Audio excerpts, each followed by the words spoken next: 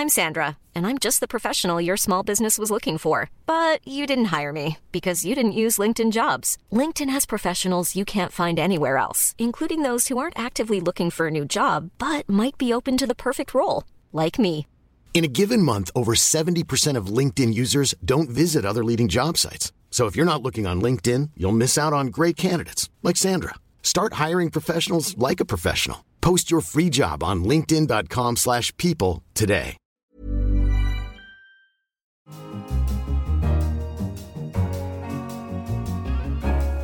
Hello and welcome to The Economist Asks. I'm your host, Anne McElvoy. And this week we're asking, is the Olympic ideal still intact? As the Olympic torch relay nears its destination in Pyeongchang, South Korea, we look at whether the spirit of the Olympics can thaw global tensions, or do bread and circuses, complete with doping scandals, just briefly distract us? Politics and the Olympics have gone hand in hand for a century. After the First World War, the International Olympic Committee banned the losing axis of Germany, Austria and Turkey, and barred Germany and Japan again after the Second World War. America and its allies boycotted the Moscow Olympics in 1980 after the invasion of Afghanistan. South Africa too was kept out from 1964 to 1988 on account of its apartheid white rule. Since ancient times, the Olympics have provided an arena for political muscle to be flexed, as well as human ones. The 11 killings of Jewish athletes at the Munich Olympics in 1972, the slaying of protesters in Mexico City days before the 1968 Olympics, and the Cold War of Olympic boycotts, keeping that story on the front pages. There have been moments when the promotion of peace took centre stage on the podium, and this Winter Olympics, North and South Korea will march together under one flag at the opening ceremony, and they'll compete in a joint team in a few events, including ice hockey. Dancing for joy outside a women's ice hockey game just days before the Winter Olympics. Some supporters delighted about the joint team from Korea playing what's supposed to be a friendly match against Sweden. A warm-up friendly there, though friendly hardly describes the overall situation on the Korean peninsula. Outside, there were small protests. Scuffles erupt between police and a small crowd of anti-North Korean demonstrators. They call North Korea's leader a dog. And they ridicule the Winter Games, calling them the Pyongyang, not Pyeongchang, Olympics. The North Korean delegation has been interpreted as a sign of slight improvement in relations during a time of heightened fears over the North's nuclear ambitions following a series of missile tests. But North Korea has scheduled a large-scale military parade for Thursday. Mixed messages then from the start. To decode all of this, I'm joined from Athens by George Papandreou, the former Prime Minister of Greece and the Vice President of the International Olympic Truce Foundation. He was also in power when the Greek financial crisis hit, so I'll be asking him too about that and what he learned from it. Mr. Papandreou, welcome to The Economist Asks. Hello, and very nice speaking with you, Anne. So, of course, we've got a Greek involved with the Olympic movement, so we're going back to basics here. What is the idea of an Olympic truce and where does it come from? Well, you mentioned, Anne, that politics was always part of the Olympics. Well, actually, the Olympics began as an idea for peace. The initial 3 cities that were warring in the Peloponnese decided to, after they had consulted with the Delphic Oracle, that they would organize games, and that these games would be a time of peace, a truce, the Olympic truce. And in fact, that Olympic truce kept for 1,100 years, every 4 years, with one exception. It's the longest-standing peace treaty in human history.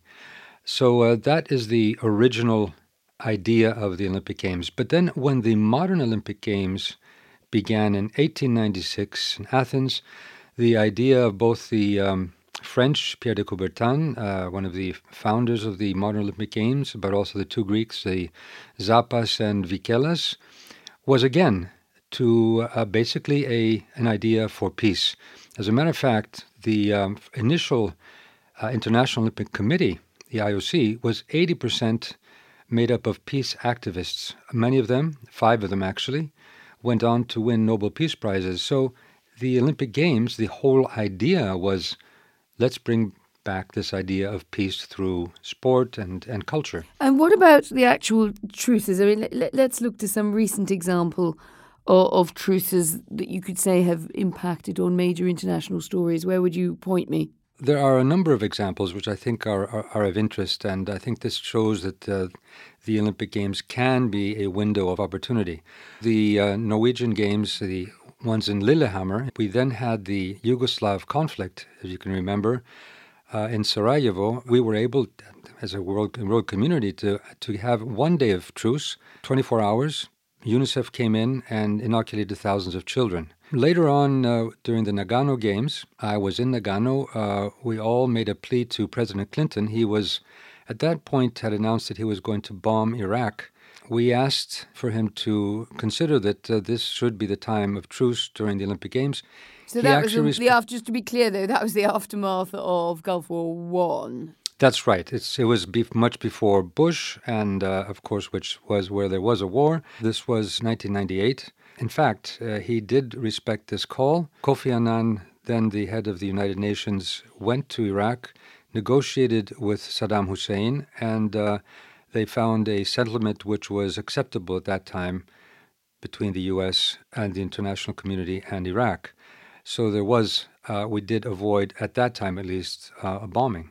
Now, 2000, we had the two Koreas marching into the stadium in Sydney under the same flag. In the Sochi Games, we had the Duma, the Russian Duma, proclaiming a truce, and in fact, it did influence, I wouldn't say it was decisive, but it did influence 3 days of a truce in Aleppo for humanitarian organizations to go in. The only thing I'm beginning to wonder is whether it's good at providing brief truces, but I can't follow any line from it to any conflict or a longer ceasefire or a truce or an end of a conflict, or can you? So let's not be naive, of course, but some people will say, yeah, this is a very lofty, romantic, naive idea. Yes, but in diplomacy, and I have been foreign minister many years and prime minister also, in diplomacy, one looks for every possible window of opportunity when one is in a conflict. Will this be simply a propaganda effort from possibly the North? Will it be simply a media campaign? But at the same time, we can't say that it hasn't already had a positive effect. First of all, the games will be safe.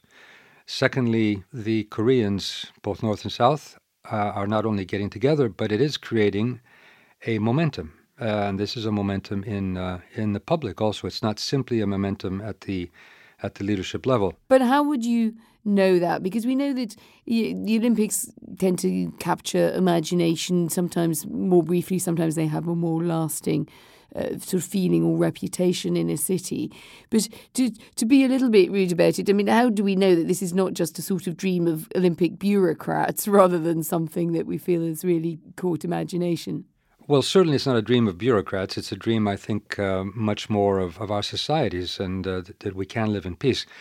But will it simply remain a dream or not? Well, nobody can be sure. So you're right. Yes, and on the Korean example, it is a move forward. Former head of the UN, Ban Ki-moon, recently said this is very positive. He's a South Korean himself.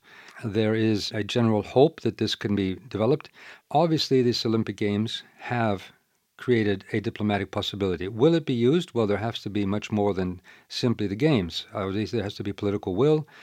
But it has opened a dialogue, and if this dialogue can continue, then we'll see if that can be used as an opportunity for building something more robust. What would you ideally do afterwards? I mean, if you're into a situation where you've basically got one nuclear power which is holding nuclear weapons outside international agreements, what is the ideal follow-up here? I mean, it's unlikely to be a change of heart immediately in Pyongyang, but are there, I mean, from experience, what's the best follow-up that you've seen? Creating the spirit, creating the atmosphere, creating the diplomatic, if you like, ecosystem is very important.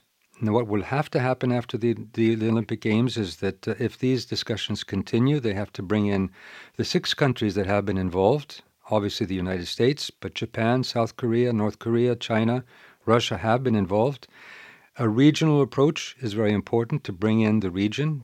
This is not just, of course, on North Korea. There are other regional issues there. Also, I would add, there is one thing that the Olympics bring, or at least the spirit of the Olympics bring, but in practice also, it is the only place where everybody accepts certain rules based on certain values. Well, that's to look past all the doping allegations, which have run deeper and deeper into the corrosively into the Olympic Games. I think that just shows why we need to go back to the spirit, the real spirit of what the Olympics were about. And don't forget, wherever there are rules, there'll be those who want to bend them or go around them. This happens in all societies and organizations, but the basic rules are still there, and people accept them. If you want to be part of this community or this event, there are certain rules, and you are penalized if you are found to have broken them.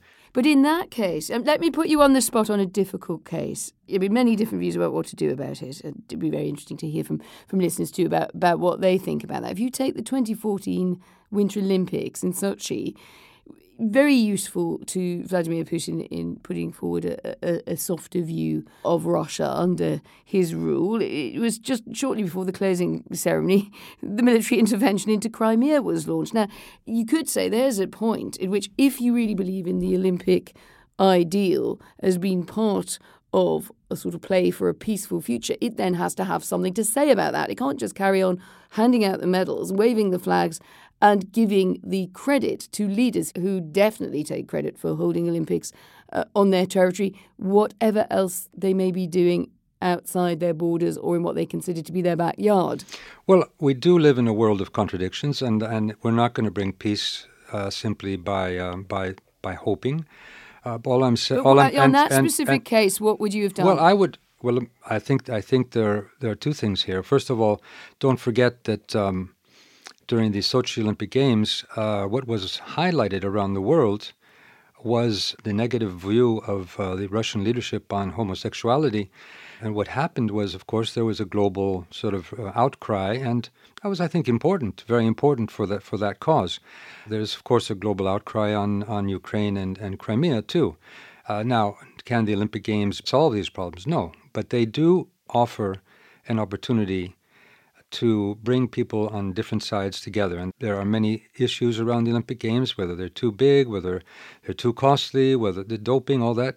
Yeah, but what I would say is, for all those reasons, let's get back to the origins. Let's get back to the spirit. Let's come back closer to home. I mean, if we look back to the legacy of the 2004 Games in Athens, I mean, do you think that in terms of looking back and knowing what you know about that sort of from the inside, but observing it now, and the fact that it was such a symbol of pride at the time, but that sort of slightly problematic Olympic village, what did we learn from that? What did the Olympics specifically in Greece need to learn from that? First of all, there was a lot of discussion whether the Olympics were the problem of our debt and deficit, but in fact, it was a very small dent in our deficit. It wasn't really. It was not at all. It was a very expensive village, wasn't it? It was several billion euros. But nothing to do with the real problems that Greece had. In the next 5 years, where our debt unluckily doubled and our deficit went up to 15% in 2009. This was minuscule compared to that. So I think it didn't have much to do. But of course, there were very big venues created, and I think the government that then took over afterwards did not really do much to utilize them. What we had hoped was for Athens is to use this opportunity to become what Barcelona did. Look what Barcelona did. Barcelona was used the Olympics to reorient the whole city to open up to the sea, which it did. But it may be that you got the planning wrong to start with, which is why you've got derelict buildings. I would say the planning was not bad. The planning was quite good, actually. Most of the buildings were built in order to open up to the sea, but then they were not used afterwards. In 2009, that's 5 years later, I took over.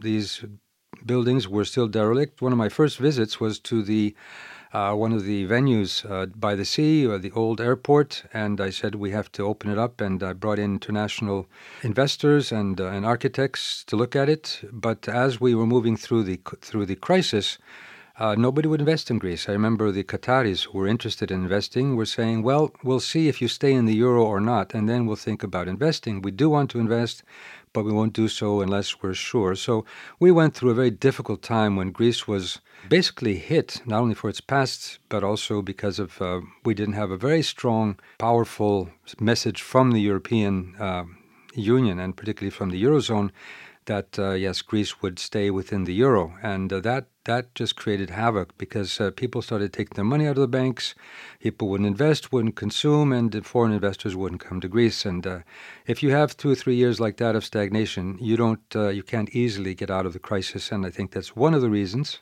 not the only, why we still are almost 9 years now of under this adjustment process under the tutelage of the so-called Troika.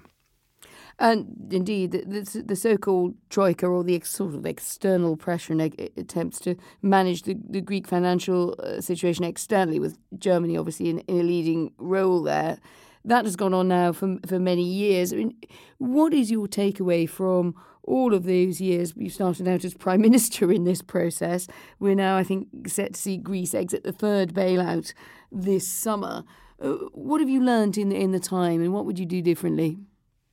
The first reaction, of course, Greece did have its problems. We had our huge deficit. But as I then said to my colleagues in the European Union, that this was the tip of the iceberg. We have to reorganize our public sector, the state, fight clientelism, bring in more transparency, things I had begun to do, like putting everything online, every expenditure of the government online, e-prescriptions for in the medical sector, which cut our costs by 50%, 3 billion, which is as much we make in property taxes. These are the types of reforms we need to continue, rather than simply looking at the budgetary issues. That was, of course, difficult for Europe because that would have meant possibly more money for the bailout.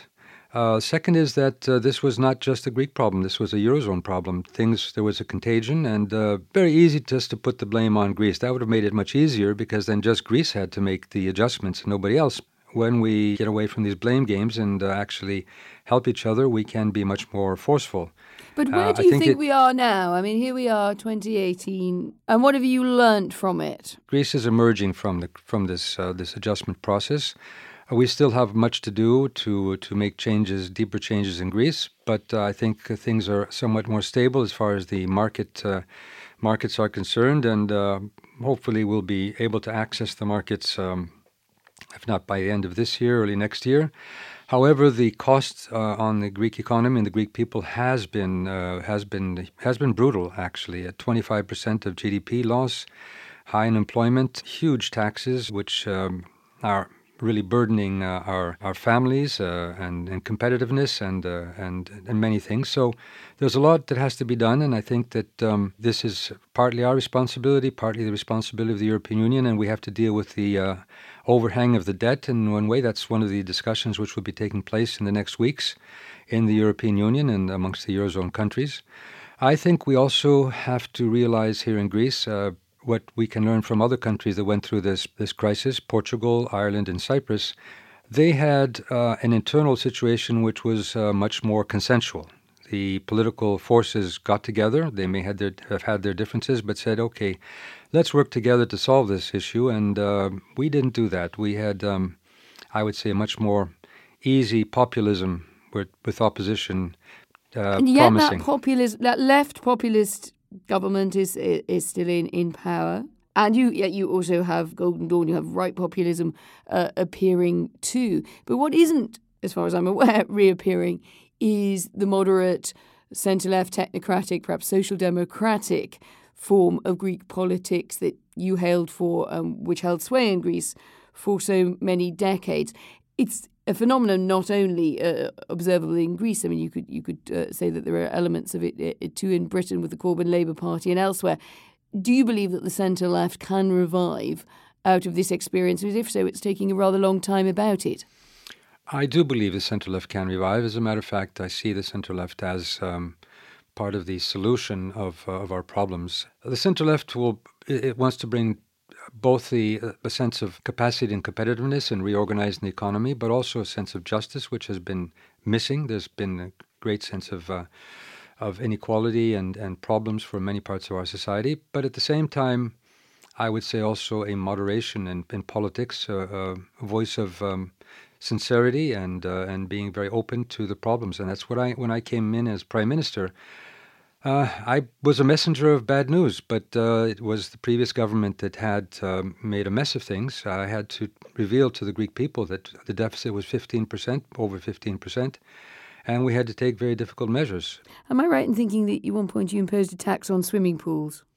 Yes, we did. We had to be quite innovative in many ways. We did impose taxes on swimming pools. As a matter of fact, there were some people that covered up the swimming pools or hid them, but we used Google Maps to find them. So we had to do quite a bit of innovative thinking. Last question. One of the people you dealt with most prominently in your time as Prime Minister was, of course, Angela Merkel in Germany. She's just about or attempting to pull together her coalition after 12 years in power and in many ways has been the pay mistress and the word giver in the Eurozone. Strengths and weaknesses of Angela Merkel from your personal encounters with her? Well, on the personal level, we had a very good relationship. We have a very good relationship. I think she's a good person down deep, and we had good communication. I think she needed to take some bolder moves. She was quite cautious. That made her very popular in Germany. She was seen as the one to protect Germany from these very, very lazy so-called Southerners, which was not true, of course, according to statistics. Greeks work more hours than anybody else in the European Union, according to the OECD. But this kind of, if you like, narrative was quite popular in Germany at the time, and I do think it did help her politically, but it did undermine. Did she understand the nature of the crisis? I think we were all quite shocked and bewildered when the crisis hit us in the European Union. I'm not taking myself out of that. Everybody, I think, had to deal with something completely new, and we were groping for solutions. The markets were very jittery, and they saw that the sovereign debt could be the next crisis. So all of a sudden, Greece became the epicenter. So this was a wider issue, and I think this is where Europe lost an initial opportunity to really work together and solve this problem much more quickly. A lot of pain. I don't mean that we didn't have to make our changes, and I still am in favor of making many more changes in Greece. We've got a lot to do. Let's hope that we learn from this, not only in Greece, but collectively as a European Union, to see that if we move forward and strengthen our cooperation in many areas, whether it's from the economy or to defense, I think we can offer our citizens something much more viable, and also dealing with the growth and green growth and sustainable growth. These are things which I think can inspire a younger generation in Europe. George Papandreou, thank you very much for joining us. Thank you, Anne. It was a pleasure to talk to you. But what do you think? Get in touch and let us know whether you think that the Olympics can help contribute to a more peaceful world. You can reach us on Twitter @Economist Radio or radio@economist.com if you're the emailing type. In London, this is The Economist.